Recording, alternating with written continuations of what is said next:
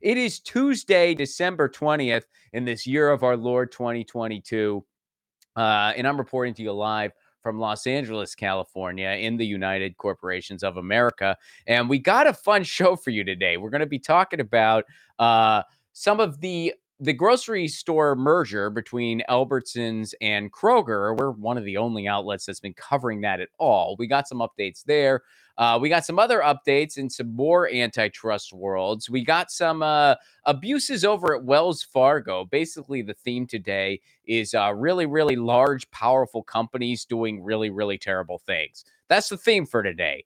Huge companies that run this country doing terrible things. In fact, that's where we're starting, because we're starting with Elon Musk and Tesla, and we got a special guest to unpack some of this. But first, so here's something that dropped recently in regards to Tesla and Elon Musk. Colin, if we could pull up that More Perfect Union tweet.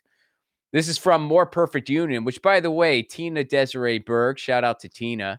She once said more perfect status, which is kind of assuming a more perfect union and status quo collaboration, which I personally would be all for. More Perfect Union, they do some amazing work. Anyway, Tesla illegally fired 2 workers for criticizing Elon Musk, according to new federal complaints. The workers were part of a larger group of Tesla discussing and drafting letters critical of Elon Musk. One employee was told those discussions were an attack on Tesla. So basically, what these employees were doing is they were drafting a letter. They were complaining about the return to office order. Now, this is something that's been going on all over the country. A bunch of employees were told, hey, you got to come back to the office. You can't work remotely anymore. Now, study after study shows that remote workers are actually more productive. It's actually more productive to just work remotely. So some companies decided, hey, screw it. We're saving some money on office space. People like working remote. Great. Other companies, not so much. Well, why were some companies in the not so much category? Well, because all of the landlords and people who have office spaces, they didn't like that. So they rallied their friends over at Wall Street, and they rallied their Wall Street friendly publications to say, we got to get people back to the office. And of course, that's the side Elon Musk fell on. So they kind of wrote a letter critical of this. These 2 employees did. They were also critical of some of Elon's tweets, saying it was harassing. And I think even though the letter didn't even move forward, these 2 employees got fired anyway. So they got fired for very, very unjust cause. And we have a guest today who was also fired for a very, very unjust cause. He is an ex-Tesla employee. Please welcome to the show, Mamadou Diallo. Mamadou, how are you, man? Good, Ron. Thanks for having me on the show. Thanks for being here. So let's start with your story, and then we're going to get your take on some of the other happenings. But why were you fired? I believe that I was fired in terms of, for retaliation reasons. I was costing the company a lot of money due to my medical issues, my disability. I developed epilepsy while I was working at Tesla in January of this year.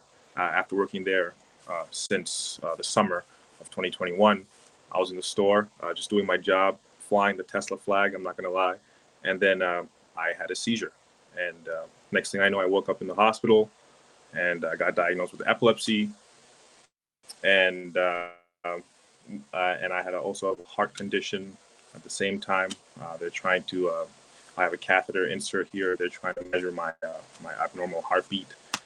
So multiple things happen just like that, and I try to get back to work ASAP within a week, actually, even though I had a 3-month driving ban after you get a seizure in Maryland. So Tesla didn't really make that process easy at all. I had to prove that I had a disability to them. And then once I had that form sent in from the doctor, they completely rejected that. And then I had to resend another form to the doctor from the doctor, and they finally accepted that. But then they still didn't allow me to get back to work until freaking April, and I didn't get back pay at all. Um, didn't qualify for anything, and at the same time, I was getting threatened of being let go because Tesla's whole insane return to work policy. You have to keep excusing yourself. So it was just a firestorm. It was like they didn't want me to come back at all. So with that being said, I come back in April. I get a raise for performance reasons, due to all the sales that I had before I had the seizure. And meanwhile, I also had a promotion in January. And then come June, you're fired within a day's notice. Yeah, it was Wow. crazy. So yeah, so Yeah, so you I you was. had a seizure. I'm sorry. Mhm. I was fired for performance reasons. That's their reasoning for that. After being top salesman in the whole region the week prior, selling 12 cars. So ridiculous. Wow. Wow. So you have a seizure at work, and you find out Hmm. that you have epilepsy, and you find out you have a heart condition. Now you found out both those things at the same time. Yep. Same time when I woke up, the doctors gave me an option. Do I come back to the doctor's office every week to get my heart checked, or do they insert a catheter, which is, they built it up to be way better than option B. So I chose the catheter right on the spot, and I watched them insert it. And it was Wow. happening quick. Mhm. Yeah, Well, first of all, ridiculous. condolences, and all the best to you, like all the best wishes. So how did Tesla like make it difficult on you? Like what were some of the things? Like how did they just reject? Like when they rejected it, like what did they say? Did they not believe you, or like what? Like walk me through that a little bit. Basically. So they deal with FMLA issues with another. They leave it to another company called I forgot their name right now. It's a lapse, but this other company deals with FMLA requests, leave and disability requests. So I hand in the doctor's note, and on the bottom of the doctor's note, there's a doctor's agreement. All the doctors in the building, there's a date there and signatures of all the doctors. And this date is from the previous year. So Tesla said that this date, interferes with the whole issue because it's not up to date. And I was like, but that's just the doctor's agreement on the building. It was some minute issue they had with that. So the doctor said, are you ridiculous? I mean, are you kidding? This is ridiculous. So they literally just erased that and sent the same note in. And then Tesla said, it's too late. Basically, the time has elapsed for to excuse your leave. So, I mean, So I we mean, have all this in email. Hmm. It's ridiculous. yeah, it sounds like they just wanted to screw you, so they just figured out a way to have a discrepancy, because that's absolutely ridiculous what they did. Right. And I called that company that deals with these requests, and I reached some doctor who was the head of the whole thing, and she said she'd call me back. So I wait for this call, never get it back. I call them again, and I get some other lady, and she was, completely dismissive, hung up the phone.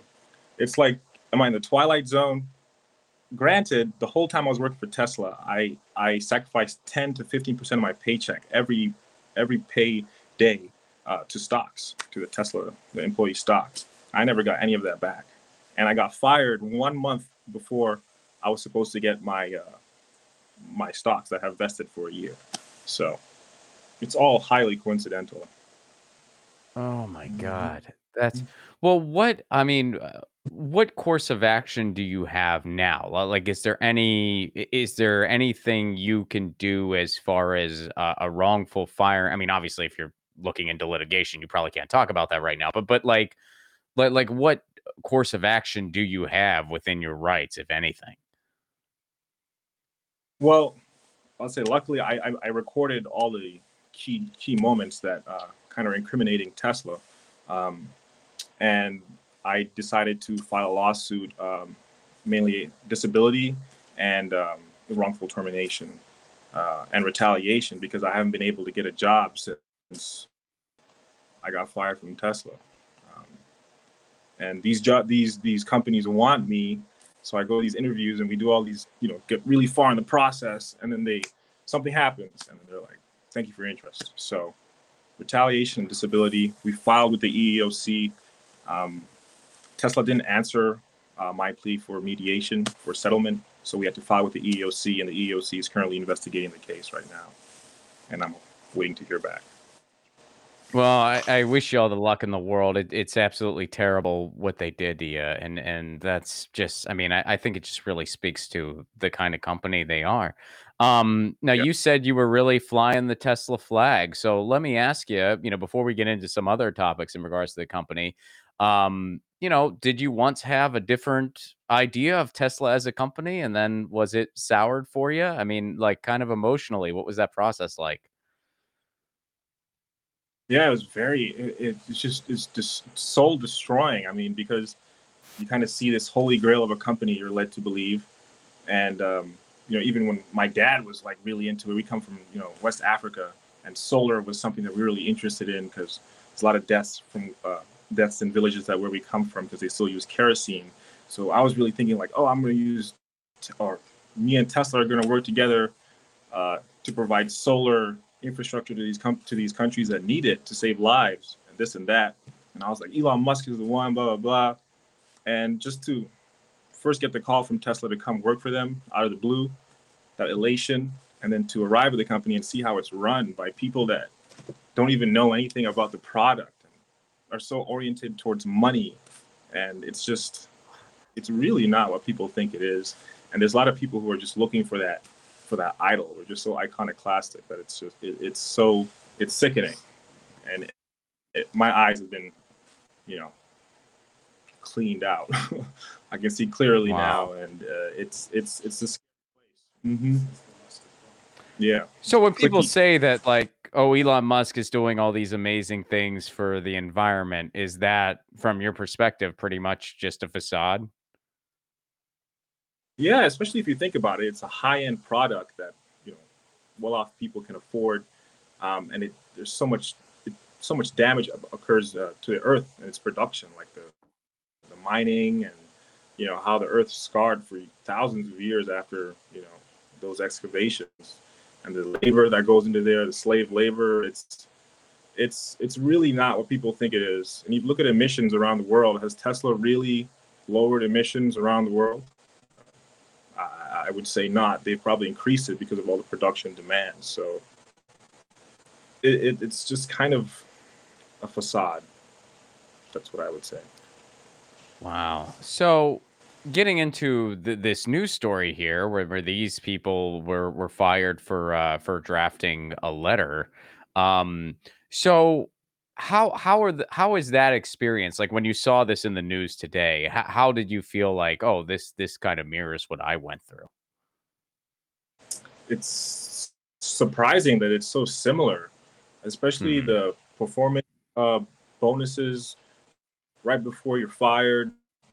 It points to a lack of cohesion in management at Tesla. And it seems like somebody's sending out emails saying, do this, do that the next day um, at a whim. And it's Elon.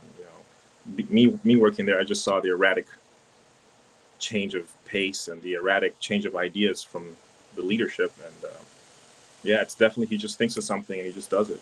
So regardless So of your that history. Hmm. sorry. No, go ahead. So that's so basically like the way he runs Twitter, like he was running Tesla the same way. Yeah, yeah. You know, Because it's just like whatever he's was. just Mhm. yeah, like he just makes I'm it up sorry. as he goes along, and it's just whatever's just on his mind, he just does that. And he doesn't think it through. He doesn't like he just is like, we're gonna do this. Like, Yeah, it's exactly like that. Whatever's the most pressing uh, thing at the moment, everybody all hands on deck. If you can't make it, you're kicked off the ship, kind of thing. Like before I got let go, I arrived to work after a freaking 40-minute drive, and when I arrived, my boss was like, "Oh, we need help at another place because there's a lack of employees." And I wasn't feeling well that day, and I was like, "Can't anybody else go?" It's like, "No, you're the only one," and this order comes from the leadership. It was like really targeted. And what do you mean there's a lack of employees? That was before the firings as well, you know. And I just drove there after my driving ban had just expired from the seizures, and I was just like, I can't do that. And then the next day I get fired. So it's ridiculous. It is. So And you so can see you it's kind you of told unfolding them. for Elon. Well, yeah. So where like from a big picture standpoint, how do you see all this ending? Because it's like you mentioned the stocks. I mean, Tesla's stock is going down. And a lot of people, I think, have a much. I mean, a lot of people are never fans of Musk to begin with, but I think there's also like a huge subset of people that just have a completely different view of this guy now, with everything from Twitter to stuff going on with Tesla. Where do you see this ending? I always predicted that Elon Musk would completely leave Tesla, separate himself from it completely, and probably head to space with whatever endeavor he's going to choose to go with, whatever it is. But he's going to leave Cyberlink. He's going to leave Tesla, and he's going to sell it to make even more money to fund something that's way more expensive, and probably. So he's always just chasing the money. He fired a bunch of people that I knew at the same time, and we all got hired at the same time. So that means all of our stocks were about to vest within a month. So he just saved a bunch of money firing all these people, and then he bought Twitter right after I got fired. So it's like Oh my it's pretty, god. it's right in your face. Yeah, it's really That how is does he get away so with this? gross. It's like, Yeah, oh, wow. Because he's yeah. one of the lords and we're the serfs, man. This is nuts. It's crazy, and then all these people are worshiping him. And I say one thing on Twitter. I don't have a Twitter account. I made one just to say one thing at Elon Musk, and I got called a bot. Like a billion times. I deleted my Twitter account because it's just he's worshipped. And the saddest thing is that I got let go, and I needed that medical insurance because I can't sign up. I'm not able to sign up for anything right now because of my conditions. Um, I even tried to enroll last week, and they found out about the seizures, and they won't cover the medication, and I have to wait a year for it to enact. And it's just it's sad. It's brutal. It, you know. So So you haven't have you been are you currently with health insurance or are you currently without? I haven't been with health insurance since they fired me. Nobody will really cover my conditions because they're intertwined between my heart and the seizures. So it scares them every time I mention it. They ask me how many seizures I've had during the year, and yeah, uh, the when I had the second seizure in June, um, I'm in debt like $70,000 from that one experience. And that's why they fired me, I believe, because the numbers were just too much for them to take. Yeah, they didn't want to cover your health insurance basically. Mhm. Yeah, Oh, it's yeah, so evil. That's just so I mean, well, and this is how he gets away with it too. All these things are connected. How does someone like an Elon Musk and a Jeff Bezos, how do they get away with what they get away with? Well, one of the ways they get away with it is because healthcare is tied to a job in this country. So that makes it so easy for you to exploit people. yeah. It's crazy. Like it's really the dark side of and a lot of people haven't experienced this side, so they just say, oh, it can't be. They're just making it up. It's brutal. And I hope people don't experience it because you're left out in the cold. You're just used as a prop. You just feel used.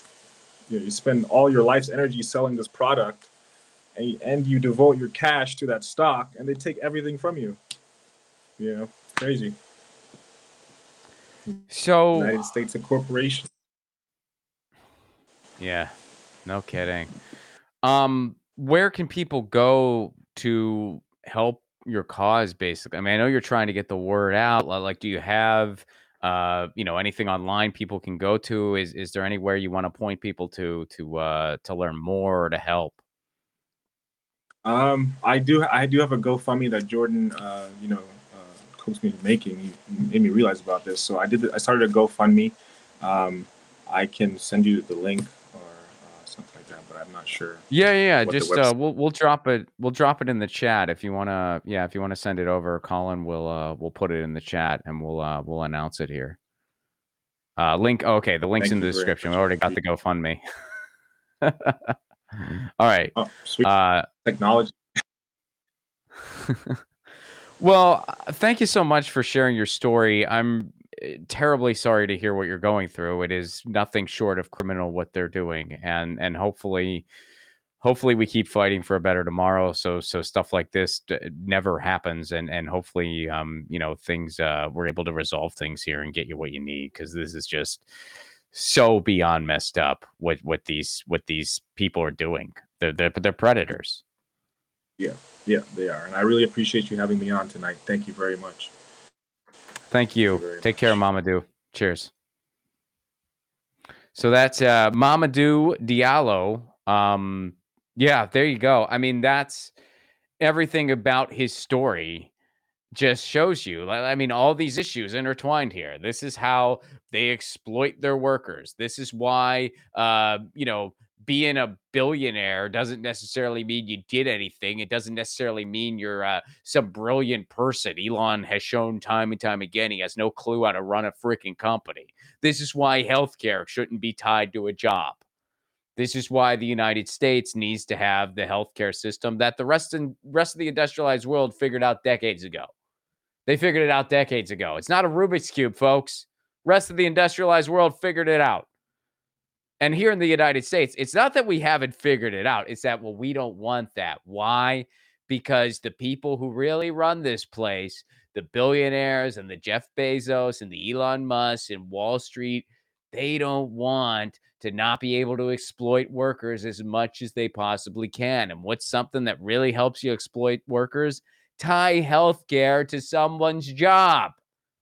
Why don't we have more strikes in this country? Well, because first of all, we don't have living wages. So when people are one paycheck away from going under and they have kids and they have people to support, people that count on them, and they just want to keep food on the table, they can't even think about striking. How else? Well, gee, if healthcare is tied to their job, they can't think about not being able to get their medicine, not being able to get their kids' medicine.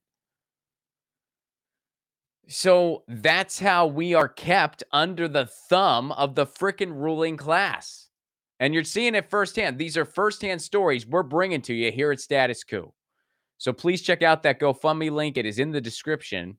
And if you can help Mamadou out, please do.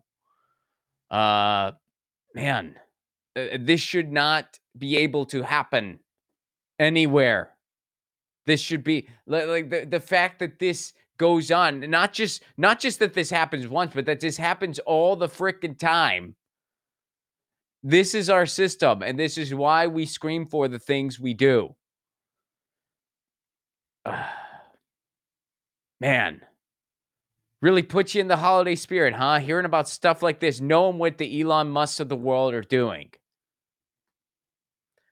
So, it's awesome that Mamadou's sharing his story, and I wish him all the best in the world. And if you can help out with that GoFundMe link, please do.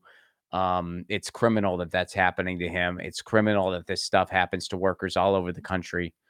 And it just, I mean, it just needs to end. We need some serious status quo shifting change in this freaking country. Otherwise, stuff like this is going to keep happening and keep happening and keep happening. So, moving on to some other happenings today. We, speaking of people doing terrible things and companies doing terrible things, the grocery monopoly that is upon us. So, one of the things that we've been covering here on Status Coup, and I've been covering on my show, Get Your News On with Ron, is the potential merger between Albertsons and Kroger. Now, Albertsons and Kroger are two of the biggest grocery chains in the country, and they want to merge. And they want to do it while grocery prices are high. So what's that probably going to lead to? Well, that's probably going to lead to all these high grocery prices that we're experiencing now. They're going to become permanent. You know why? Because Kroger will have a near monopolistic grab on our groceries. Well, what does a monopoly mean? Well, it means that one entity has a huge or all of the market share. What's the market share in this case? Freaking food. We all need food. So if you have one entity that pretty much controls nearly all of the food supply. Well, what are they going to do? Well, they're going to kind of dictate the supply chain. They're going to jack up prices. They're going to be able to dictate prices one way or another. And they're going to screw you, the consumer. And guess who's a consumer for food, folks? All of us. We all need food. We all eat food to survive. Even if there's not a Kroger in your area, even if you're like, well, there's something else in my area, you're still going to feel the effects of this because they're going to control such a dominant share of the market that they're going to set the price tone everywhere, and it's going to be higher, folks. It's going to be higher. So what do you need to combat stuff like this? Well, you need some antitrust legislation. What is antitrust? Most of the stories that we have today kind of revolve around the concept of antitrust. Well, antitrust is policy that breaks up monopolies. It's policies that prohibits any one entity from having a dominant or completely exclusive market share of any one entity. The last time we saw real true antitrust legislation in the United States was in the 1980s, and it concerned AT&T.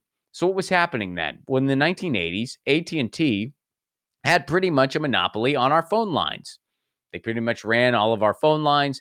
They had a monopoly on long distance calling. As a result, long distance calling was super expensive. It cost an arm and a leg. They were also controlling the equipment as far as making long distance calls possible. So they were squashing competition and they were engaging in anti competitive behavior because if someone else wanted to start a competitor to them, well, they wouldn't be able to get the equipment because AT&T had a monopoly over the equipment. So antitrust legislation came in. They said, hey, AT&T, you can't do that. We're going to break you up a little bit. We're going to prohibit you from doing these types of things. What happened after that? Well, a bunch of other long distance calling companies started to sprout up. Long distance calls got a lot cheaper because they didn't need to be as expensive as they were. AT&T just had a freaking monopoly. Then what happened? Well, we got a bunch of other inventions like the answering machine. We got a thing called the modem, which helped lead to the World Wide Web as we know it today. So antitrust legislation is a pretty good thing. This happened in the 1980s. It happened during the Reagan administration. Reagan's no friend to antitrust, no friend to working people, but the public was loud enough, so we got it anyway.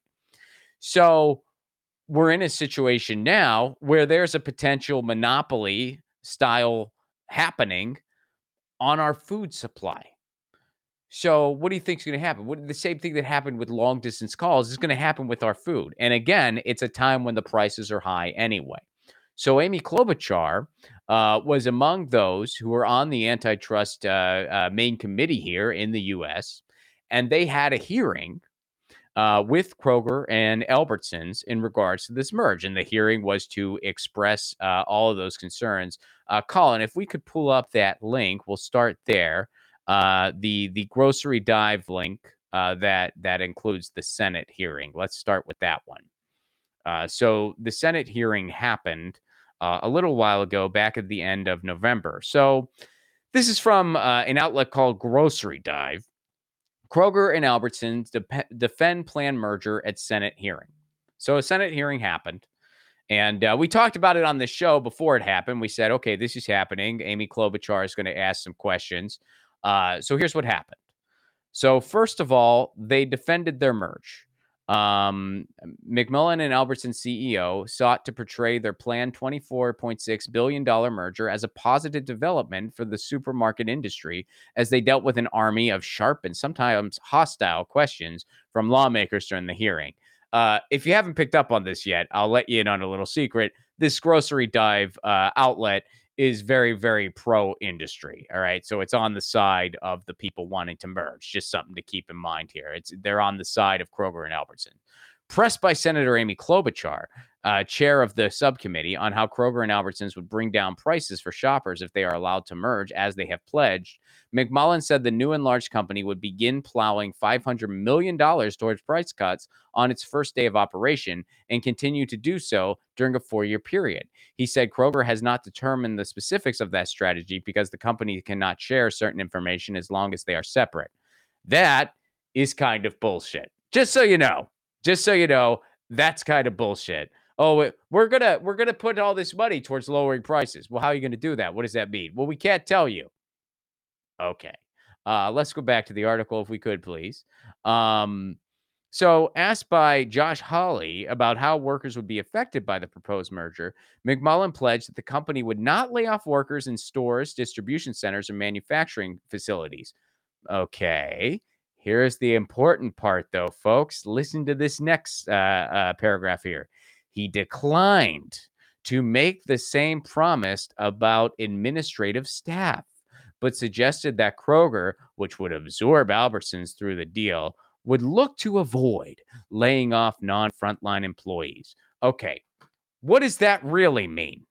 Let me tell you what that really means. What that really means when they say, well, he didn't make a promise about administrative staff, that means they do plan on laying off a bunch of administrative staff. And then they're going to put in a bunch of people whose only concern is saving them money and driving up the profits for the shareholders. And those new people are going to say, we got to lay off a bunch of staff. So it's not going to be like they're going to move in and a bunch of people are going to lose their job instantaneously. They're going to do it through a slow boil, folks. They're going to lay off the administrative people first, replace them with new people who are going to say, oh, you got to fire all these people. It's like what happened in that movie Office Space, where they brought in the consultants who were kind of like, oh, you got to fire this person and that person and this person and that person, and we're not going to give Milton his stapler back. That's what's going to happen. That's what's going to happen. And Milton's not going to get his stapler either. I promise you that. So that's what's really going on here. Let's go back to the article, see what is left here. So McMullen added that while Kroger and Albertsons have proposed following a spinoff to buy stores they need to sell to win regulatory approval for the merger, the retailers will also place a priority on finding buyers. We will work with the FTC in terms of divesting stores to a viable competitor, and if that's not successful, using the SpinCo structure as well, McMullen said, referring to the entity they plan to create. So they were then asked by Klobuchar and others how they're going to lower prices, how they're going to keep workers whole. And, the answers were a little less than satisfactory. And by less than satisfactory, again, I mean complete bullshit. So let's go to the update as of recent. This is from The Sun. This is from an outlet called The Sun. If we could pull that up, Colin. Warning, major change at Kroger and Albertsons may be more damaging than to your wallet as it sparks mass layoff fears. So, a major change at Kroger and Albertsons may damage your wallet as mass layoffs have been sparked. The proposed $24.6 billion merger would give the combined company control of at least 1/5 of the U.S. grocery market. Kroger and Albertsons are looking to merge together by 2024. So, they were asked questions. The deal would combine more than 2,700 Krogers and 2,200 Albertsons. While the two companies have touted the merger as an opportunity to provide millions of Americans with fresh and affordable food while enhancing technology and innovation, some retail experts believe it could have unintended consequences for shoppers. I don't know why they're saying unintended. It is intended consequences. They just don't care. With Kroger already operating as the largest grocery chain in the United States, Forbes contributor Errol Schweitzer warned that the merger could make it difficult for unions to negotiate for higher wages or better benefits and lead to potential layoffs in office jobs like marketing and digital sales. Yeah, there's going to be layoffs in office jobs. There's going to be layoffs of administrative people who are then going to, lay off more workers because they're going to try to save money. That's what's going to happen. That's exactly what's going to happen. If we could go back to the article, Colin. Additionally, the merger could cause issues throughout the supply chain. A merger would give the combined company tremendous purchasing power with suppliers. So they're basically going to have a huge market share on the supply chain, which is going to allow them to drive off competition. When you control the supply chain on food, you make it good for you, you make it bad for everyone else. So, yeah, they're going to start with a fifth, but they're going to have such a huge market share of the supply chain. They're going to make it harder for other competitors. So they're going to drive them out. So eventually they're going to control all of it. And then they're going to dictate our price. They're going to dictate our prices. They're going to enhance food deserts. People are going to be priced out of getting food. So they're going to make shittier and shittier food to the point where, hey, eat the bugs and be happy, people. We don't care.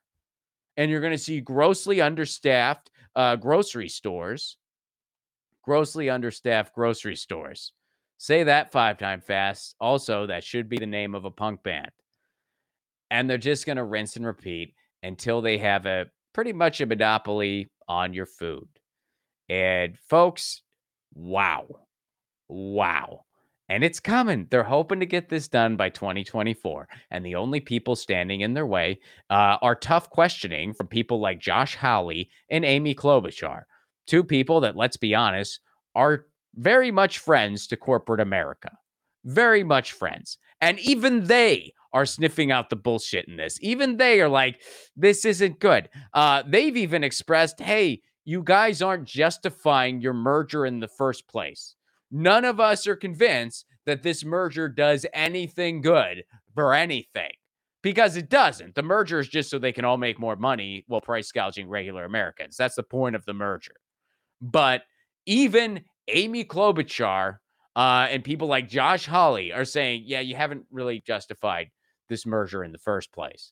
But there's really no real pressure on them to do that because chances are they're going to get what they want anyway, and they're hoping that this is that this all gets through by 2024. So the freaking clock is ticking. Will they actually stop this merger from going through? I really hope so. But antitrust legislation in this country has really been asleep at the wheel since the 1980s. Again, they did nothing about the Disney mergers. They did nothing about all the media consolidation we've seen since 1996. They did nothing about the CNN Time Warner merger. They did nothing about the Comcast MSNBC merger. There's never really a merger that they don't like. They don't really do much about any of it. So who's to say they're going to stop this one? I certainly hope so. I mean, that's why we have antitrust protections in this country. It's supposed to help us. They're supposed to enforce antitrust when they need to prevent a monopoly. But everything is brewing. No pun intended with the brewing there. And we're talking about food. Everything is brewing for a monopoly to happen. And all we're seeing is some tough questioning.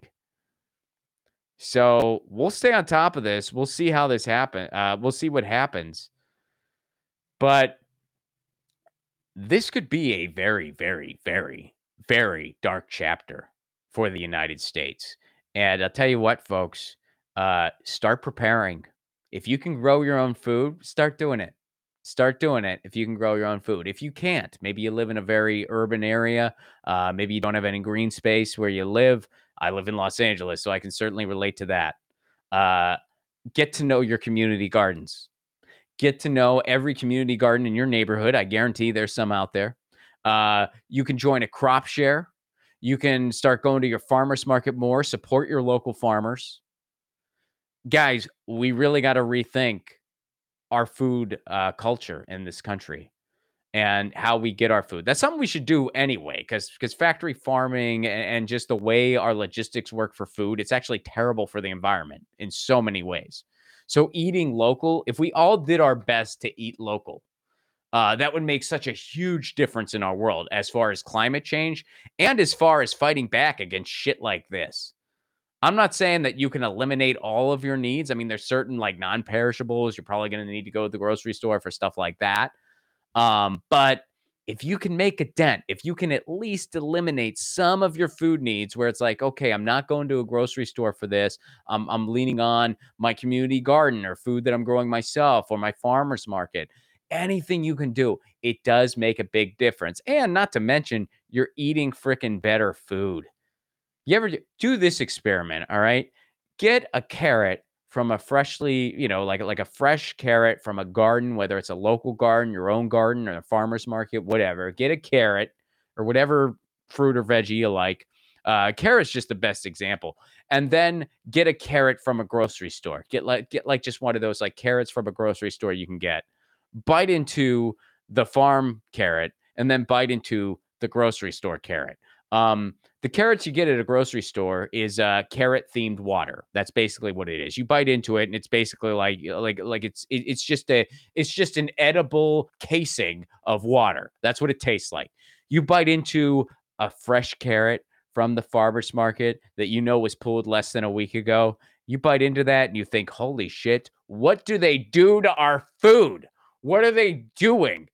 This is not. This is what a carrot's supposed to taste like. This thing from the farm. This is bullshit from the grocery store. I don't know what this is, but it ain't a freaking carrot. Um, Carrot's just the best example I got because when I lived in Nashville, Tennessee, I was part of a crop share, and they had a wonderful carrot harvest, and I enjoy carrots. And I remember when the harvest would end, and I would bite into a grocery store carrot for the first time. I would just bite into it, and I'd be like, "What is this? What the hell is this?" And I'd be like, "Maybe I should just go without carrots until the harvest is back, because this is some bullshit. Whatever I just bit into, I don't know what that is, but it ain't a carrot." So this is something to be aware of, folks, and we'll see what happens here. Maybe this merger will stop. I wouldn't bet on it, but either way, we got to prepare. So that's something that's happening. So let's move on. We're going to stay in the antitrust space here. Now, some of you guys know that I was still am part of a very heavy antitrust push in the digital world, and it concerns two bills, OMA and ACOA. Now, ACOA is an antitrust bill in the digital space that starts going after the abuses that Google and Amazon are doing. And some of those abuses include, so what Amazon does is when you're searching for a product on Amazon, as many people do, because Amazon is responsible for nearly 50% or over 50% actually of all e-commerce. When you're searching for a product, what Amazon does is they make generic products on their own, and then they list their generic products first. If you search for a product on Amazon, you're going to get their generic products first, and all the other products that you may have been looking for in the first place last. So you're going to have to go through like multiple pages of Amazon's generic bullshit before you get to what you were actually looking for. So most people just end up buying the generics, and that's one of the many ways that Amazon makes more and more money. What Google does is they engage in a process called data scraping. What they'll do is they'll take data and information from another website and repackage it as their own. And then, of course, their stuff shows up first in search results. So let's say I'm looking for information on horseback riding and horses. And there's this website out there that has a lot of information on horses, and they have some other links you can click for horse riding classes, whatever. And that's how they sustain their business. Well, Google will take all that information about horses from their website, kind of scrape it, repackage it as their own. And then when you Google horses, you're just going to get Google's information, and it's going to keep traffic away from that website and keep the traffic only on Google's information, which will harm those other businesses. So that's the kind of stuff they engage in. ACOA starts fighting back against this. ACOA is a law that says, hey, Google, Amazon, you can't do that. You have to just let the search results be natural. People should be able to find the products they're looking for. You can't favor your own products and services over anyone else. It has to be a level playing field when people search for stuff. Over in the App Store, we all use apps. It's a big part of our world. Apple has a near monopoly on that. Why? Well, because Apple dictates what software does and doesn't work on your devices, and they have exorbitant commission fees for any third-party or alternative apps. A bill called OMA eliminates that.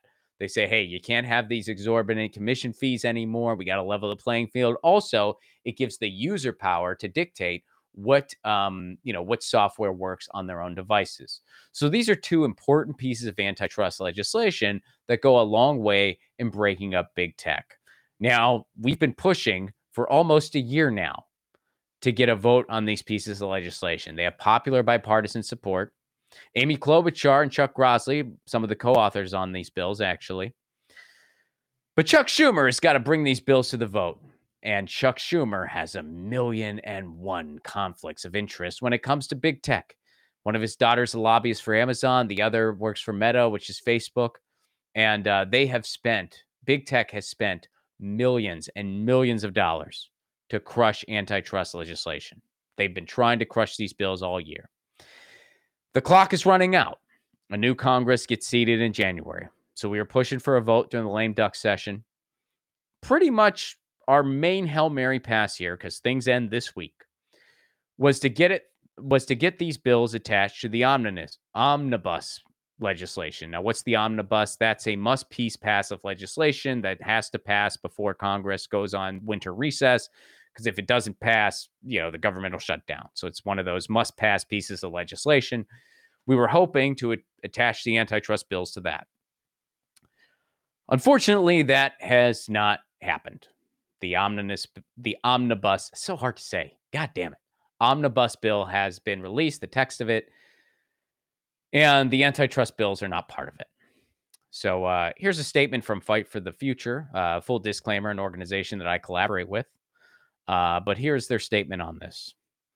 Big tech narrowly avoids regulation in the U.S., but their days are numbered.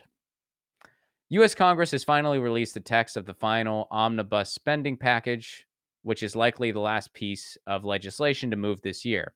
Now, the good news is the KOSA bill. That's another bill we don't have time to get into right now, but it was a misguided piece of legislation that would have created an end run around Section 230 and led to censorship of LGBTQ plus and abortion rights content. That bill didn't make it in, which is good because that was a bad bill. KOSA was a misguided bill. It was called the Kids Online Safety Act. It did nothing to keep kids safer online. That didn't make it good. Here's the terrible news, though. The terrible news is that OMA and ACOA did not make it. OMA and ACOA did not make the final bill.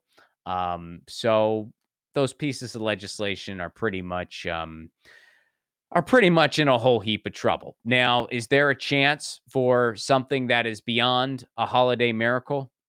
Yeah, there's a chance. Oh, and by the way, just to give you the final price tag, big tech giants spent more than $200 million lobbying. That's how much they spent trying to crush these bills.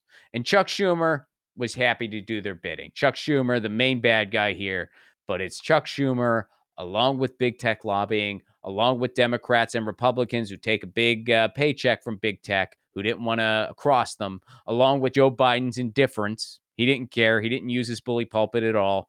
I mean, he's in bed with Comcast. They're against these bills too. And they were able to basically crush this legislation. Is there a slim chance that there could be one more vote out there? Yeah, I would say less than a 1% chance. There is less than a 1% chance. The omnibus bill was basically our big Hail Mary. And the Hail Mary didn't make it into the end zone. There is technically 0.5 seconds left on the clock. So please go to BidenPromise.us. Let's fight until the buzzer. Go to BidenPromise.us. Demand a vote before the lame duck session is over. This week is it. But chances are we're going to take the L on this one. We got to fight until the buzzer. So please, if you have not signed this petition yet, please do it. But it looks like we're going to get the L here.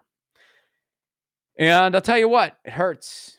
It hurts. It doesn't get any easier, If you're a leftist in the United States, you lose all the time.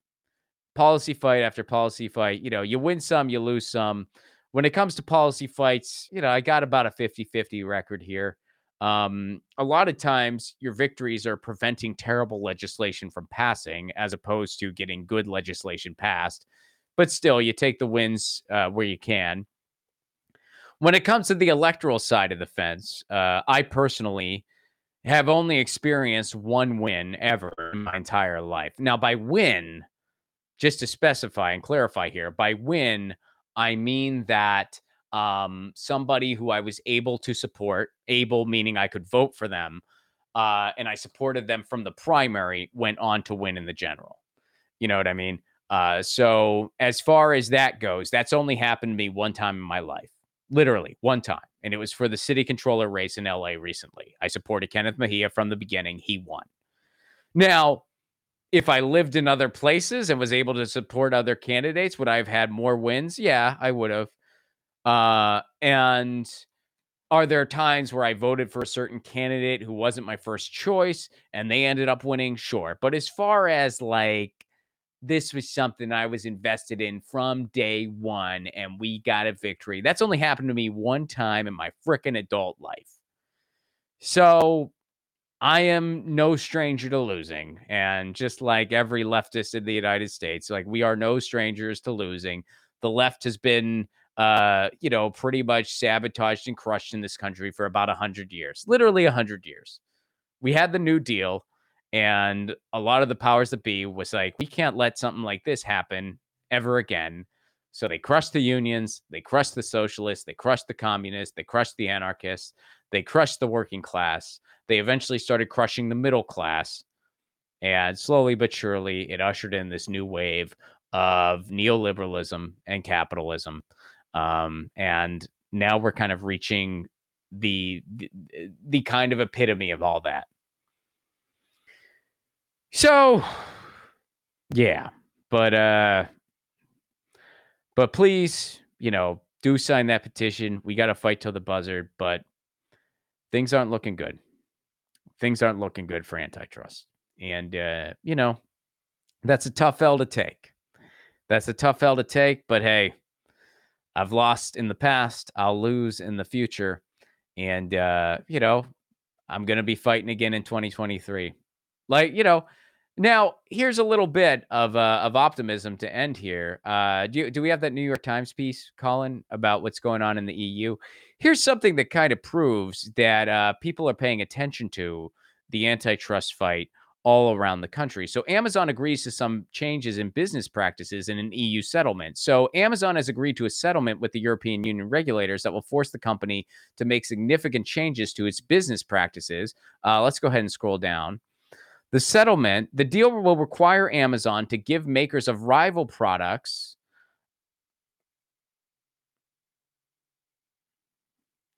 Can we go back to the article there? So the deal will require Amazon to give makers of rival products equal access to valuable real estate on its website. So basically, that's exactly what we're talking about. The EU has reached a deal with Amazon that says, hey, you have to give rival products equal footing on your website. You can't prioritize your own products and services over everybody else. So, well, this isn't some huge victory because, look, Amazon's not going to face any penalties here. They're not going to have to pay a fine. The article mentions that. The world is paying attention. And the EU in particular has demanded that Amazon do something about this and give equal footing when people are searching for products. So that's still a small victory. Underline small. Not going to sit here and pretend it's a bigger win than it is. But the world is paying attention more so than they were before this campaign launched. And the fight ain't over. We got to keep fighting. And, it's tough engaging in policy battles. It really is. But it's something we got to do. It's something that we got to do. And, because otherwise, the alternative is just, giving up. The alternative is just throw it in the towel. And I know, by the way, there's a ton of shows. I know there's a lot of shows that have already given up. And they don't really call for action on anything. They don't really have any calls to action. They don't really have any policy battles they're fighting towards. They don't really have anything they're fighting for. Why? Well, because that way you never have to take an L. You never have to take a loss. You never have to say, hey, we didn't win this one, or hey, we were wrong on this one. You can just kind of armchair quarterback your way through things and just shit on everybody else. And it's good for clicks. It's good for clicks. But if you actually want to see a better freaking world, it ain't good for that. It ain't good for that. It's good to sit and just say, well, that didn't work. That didn't work. Well, what will work? Well, I don't know, but this won't work. Okay. It's really easy to say, hey, I didn't lose the game. Well, you didn't fucking show up for the game. You didn't show up for the game. It's really easy when someone goes up against a team who is grossly more powerful than them, who has more money, more power, more everything, and they know they're the freaking underdogs, and they show up and they give it all that they have, and they get the shit beat out of them, and they show up and they're bruised and bloody, and then the person who didn't bother putting on the freaking pads points and laughs. And they say, see, I told you. Yeah, well, you didn't even fucking try. You didn't even try. You're busy living on your knees. Well, at least we stood up. At least we stood up on our own 2 feet and said, hey, we're going to fricking fight back. So that's something to think about. Maybe that's something to think about. How many calls to action do you hear out there. If you're hearing zero, maybe that's a problem. And I'm not saying that no other shows have calls to action, but I'm just saying, if you're hearing nothing, if you're hearing a big fat goose egg as far as, hey, here's what we could do, that might be a problem. Let's go over to Wells Fargo. Wells Fargo is quite the doozy. So let's start with what Wells Fargo did a couple years ago. Colin, if you can pull up the the Reuters article from I believe that was the one from a couple years back. This is what Wells Fargo got in trouble for doing a little while ago. This is from February 22nd, 2020. Wells Fargo is going to have to pay $3 billion to the U.S. because it pressured workers into fake accounts. All right, so some of you guys might remember when this happened. Wells Fargo agreed to pay $3 billion to resolve criminal and civil probes into fraudulent sales practices, and has admitted to pressuring employees in a fake account scandal. Wells Fargo will pay the penalties to the U.S. Justice Department and Securities Exchange Commission. So what Wells Fargo was doing was they had these quotas that sales representatives had to hit that were absolutely ridiculous. So they pressured these workers into making fake accounts for customers. And then customers were getting screwed left and right because of these fake accounts they never freaking consented to. Now, Wells Fargo got a slap on the wrist for this. They had to pay a little bit. They had to pay a fine. And then what did they do? Well, they took it out on those workers. None of the executives who were really calling the shots here paid any consequence. Instead, they took the consequences out on the workers who were probably getting barely living wages and were just doing what the higher ups were making them do. I'm not excusing anyone's behavior. I'm just saying the real masterminds behind this evil scheme got away with it. All right. So that happened a couple years ago. Here's what happened recently. Wells Fargo again is in a little hot water here. Let's pull up the CNBC article. Wells Fargo. This is what they did recently. Wells Fargo agrees to $3.7 billion settlement. Again, this is another slap on the wrist with the CFPB over consumer abuses. So here's what they did recently. This is Wells Fargo newest. Wells Fargo agrees to pay blah blah blah. The company was ordered to pay a record $1.7 billion in civil penalties and more than $2 billion to customers with 16 million accounts. Go ahead and scroll down here. The bank's illegal conduct led to billions of dollars in financial harm to its customers. For thousands of customers, the loss of their vehicles and homes. Consumers were illegally assessed fees and interest charges on auto and mortgage loans, had their cars wrongfully repossessed, and had payments to auto and mortgage loans misapplied by the bank. So the bank was having these miscellaneous fees. They were misappropriating payments that were being made, putting it who knows where, and people were literally losing their houses and cars because of this. So let's say you made a payment, they misappropriated and put it somewhere else. And then all of a sudden, these fees that shouldn't have happened were happening. Wells Fargo, holy shit. Look, and I know big banks are sometimes hard to avoid. Not everyone's in a situation where they can completely avoid them. I understand that. If you can avoid Wells Fargo, though, probably a good idea to do so. All the big banks do similar bullshit. They're all freaking terrible. If you can avoid them entirely, that's great. I live in a place where you can do that. I live in Los Angeles, so avoiding the big banks and instead migrating towards credit unions and stuff like that, it is possible. I know some people, you might live in a place where you don't really have any choices and you don't really have, anything else available to you. I get that. But man, these big banks they are screwing us. And also they're screwing the planet. I mean, they're investing in oil and gas. They're investing in the war machine. That's where their money goes. That's where our money goes. And this is one of the many reasons why, if we had public banks all over the freaking country, it would really go a long way in changing this place. Because public banks, instead of doing all these bullshit practices, screwing over consumers, and they're going to get a slap on the wrist for it, like places like Wells Fargo, and instead of putting all this money towards the war machine and oil and gas, all that money would go back into the community. That's what a freaking public bank does.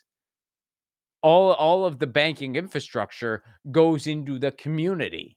That's why The biggest public bank in the country is in North Dakota, and it's been around for over 100 freaking years, and everybody loves it. Everybody in North Dakota freaking loves it, no matter what side of the fence you're on politically, whether you're the furthest left or the furthest right, you love the freaking public bank because you know what an asset it is to your freaking community. If we had that all over, and by the way, most people don't even know there is a public bank in North Dakota. But if we had that all over the country, that would go a long way in changing this freaking country. Big time. But in the meantime, we're stuck with, Wells Fargo, who is screwing people over left and right. Folks, if you got any super chats, please do leave them. I will get to them before we sign off here. And I'll also announce some tour dates here. Tour dates, I got them. Man, 2023 is coming soon. I am going to be in San Diego on January 7th. Get your tickets. Well, January 7th is a free show, actually. So San Diego, come on out. It's a free show, January 7th. But you can find information at romplacone.com. January 28th, I will be in Tucson, Arizona. That is a show and the screening of my short film Loner, the debut screening of my short film Loner. And you can use the promo code Lucy at checkout for a discount on tickets. That's a limited time only, folks. So don't wait. Get them now. Makes a great holiday gift. That's January 28th in Tucson. February 10th, April 14th, and May 12th, I will be in Los Angeles doing a string of shows at the Glendale Room. Tickets and all information can be found at romplacone.com. And of course, you can follow me on YouTube, Ron Placone, Twitter, Mastodon, Instagram, Ron Placone. So guys, check that out. Grab those tickets. Ron, what's up? This is from Chris Garrett. Chris, thank you so much for the super chat contribution. You help keep the show on the air. We cannot exist without you. Ron, are you considering making Antitrust Tuesdays a regular thing? I love it. I love it. Maybe. We'll see. If there's enough going on in the antitrust space, maybe that will become a regular thing. But I appreciate that. And yeah, we'll see. It's once this is a definitive loss where there's no chance at a last minute buzzer beating miracle, it's going to hurt. It's going to hurt. And that's likely what's going to happen. I'm not going to sugarcoat anything. I'm not going to bullshit anything. Chances are we're going to be taking the L here.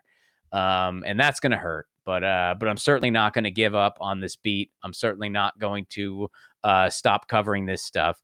I don't think anywhere else. I've not seen any coverage. I've not seen any coverage in the corporate media about this grocery store merger. Barely anything at all.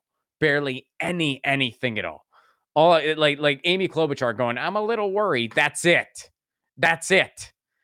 And you know what? This warrants a bigger response than I'm a little worried. All right. This is much bigger than that. This could seriously jeopardize our food chain indefinitely. And we already live in a country with a ton of food deserts. I mean, it's freaking gross what we do to food in this country. And by the way, other countries aren't like this. Other countries, first of all, a lot of the shit that we do to food, it's illegal in other places. Look at some of the same products we have here. Read the ingredients that it's in our food. Read the ingredients that's in Quaker oatmeal in the United States. Then read the ingredients in the UK. It's a lot freaking different. You know why? Because the shit we do to our food here is illegal over there. And it's illegal in a lot of other countries. And produce and fresh bread and stuff like that, it's affordable in other places. Here, if you want to eat healthy, it's the most expensive. If you want to eat shit, that's affordable. That's why, like a lot of people, like people in food deserts and stuff, they eat McDonald's constantly because they have no choice. They literally don't have access to food. And that is about to get a lot worse. If this merger goes through, and I don't see much stopping it, that's going to get worse. That is going to get a lot worse. And by the way, add a healthcare crisis on top of that. It's freaking nuts. So yeah. So I'm not going to stop covering this beat. So Chris, thank you very much for your super chat contribution. I appreciate that very much. You help keep the show on the air. And everybody, thank you for hanging out today. Tune in to Kim tomorrow. Tina and I will be back on Thursday. And in the meantime, this is Ron Placone for Status Coup signing out.